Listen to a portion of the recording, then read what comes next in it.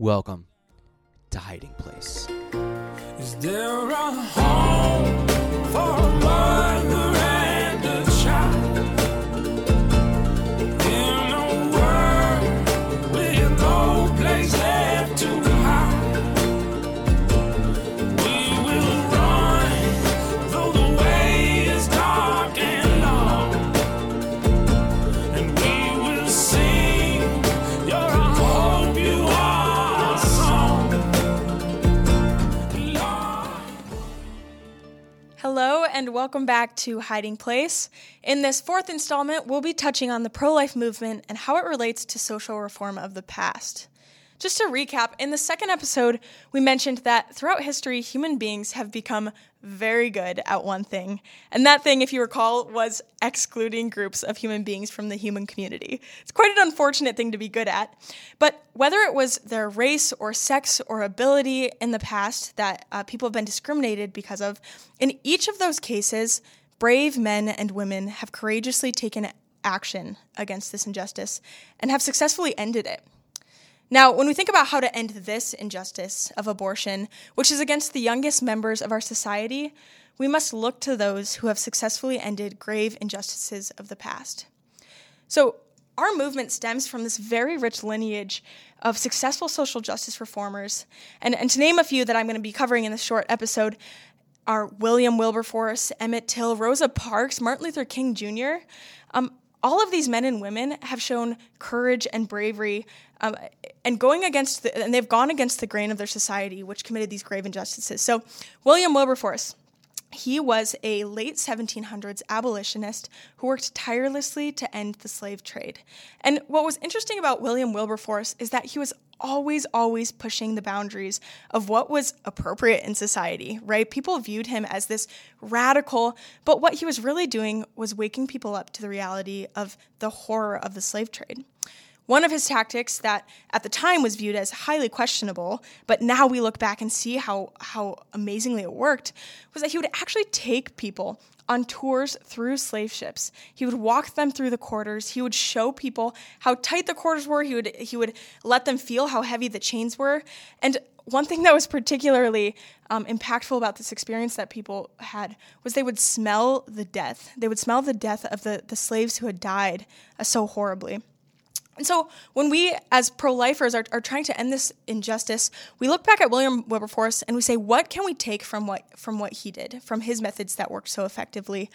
And oftentimes you'll see that in methods similar to the one that I used in the last episode, right? Describing these very uncomfortable truths about what abortion is, even describing things like the Sofer clamp, the teeth that pull these limbs off of these children. It's very uncomfortable for people to sit with that, but ultimately it's this harsh reality and that discomfort that wakes people up to the injustice. Another story that I want to tell is Emmett Till's story. He's someone who has been, him and his mother have been a great inspiration to me in particular, and you'll know why in just a moment. But in 1955, he was living in the North. He was living in Chicago with his mother named Mamie. And he took a trip down south to Money, Mississippi to go visit his cousins. Now, Emmett Till's offense has been hotly contested, but essentially the general story goes like this.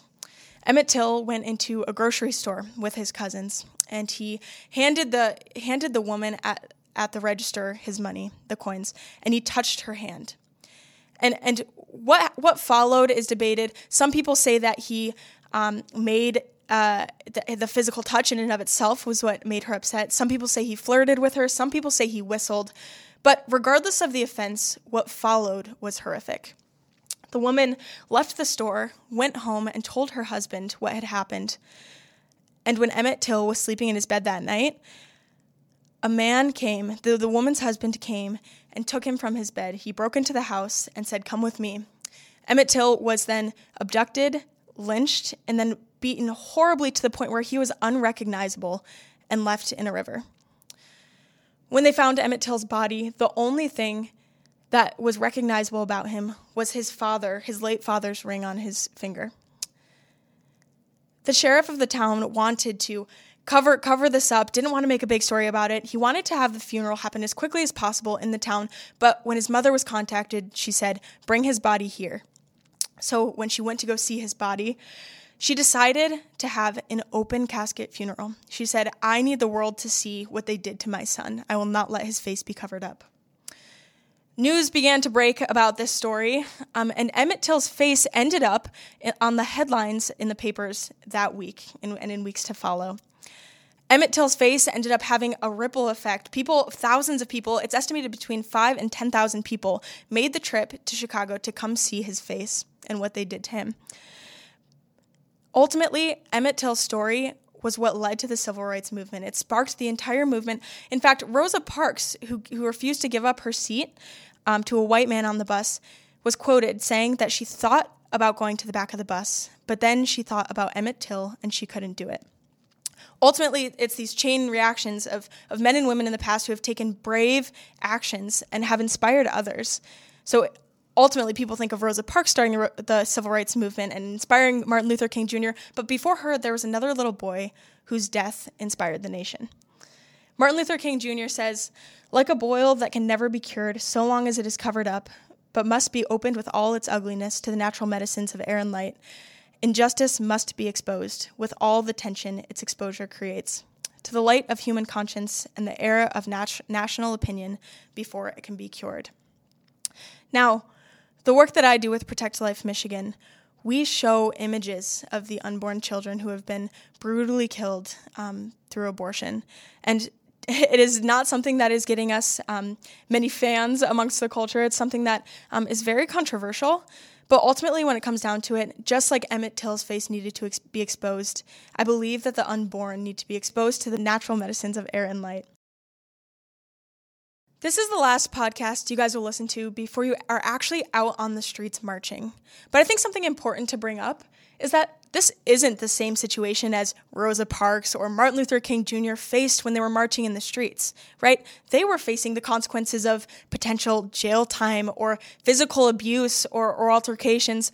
And the reality is, while I'm so glad that you guys are here, our situation isn't the same, right? We can comfortably march every single year at the March for Life in a sea of people who agree with us. And while we're still going against the grain of culture, while we're actually at the march, we're not risking much. So I'm going to encourage you guys to march intentionally, to take photos, to do all the things that you normally would do, but to push yourself further. Don't just take photos, maybe post those photos, right? Do something more bold than just the march. And ultimately, I know, as well as you do, that can be a scary thought, right? That can cause a lot of anxiety. So after this podcast is over, take a few minutes and just invite God in prayer.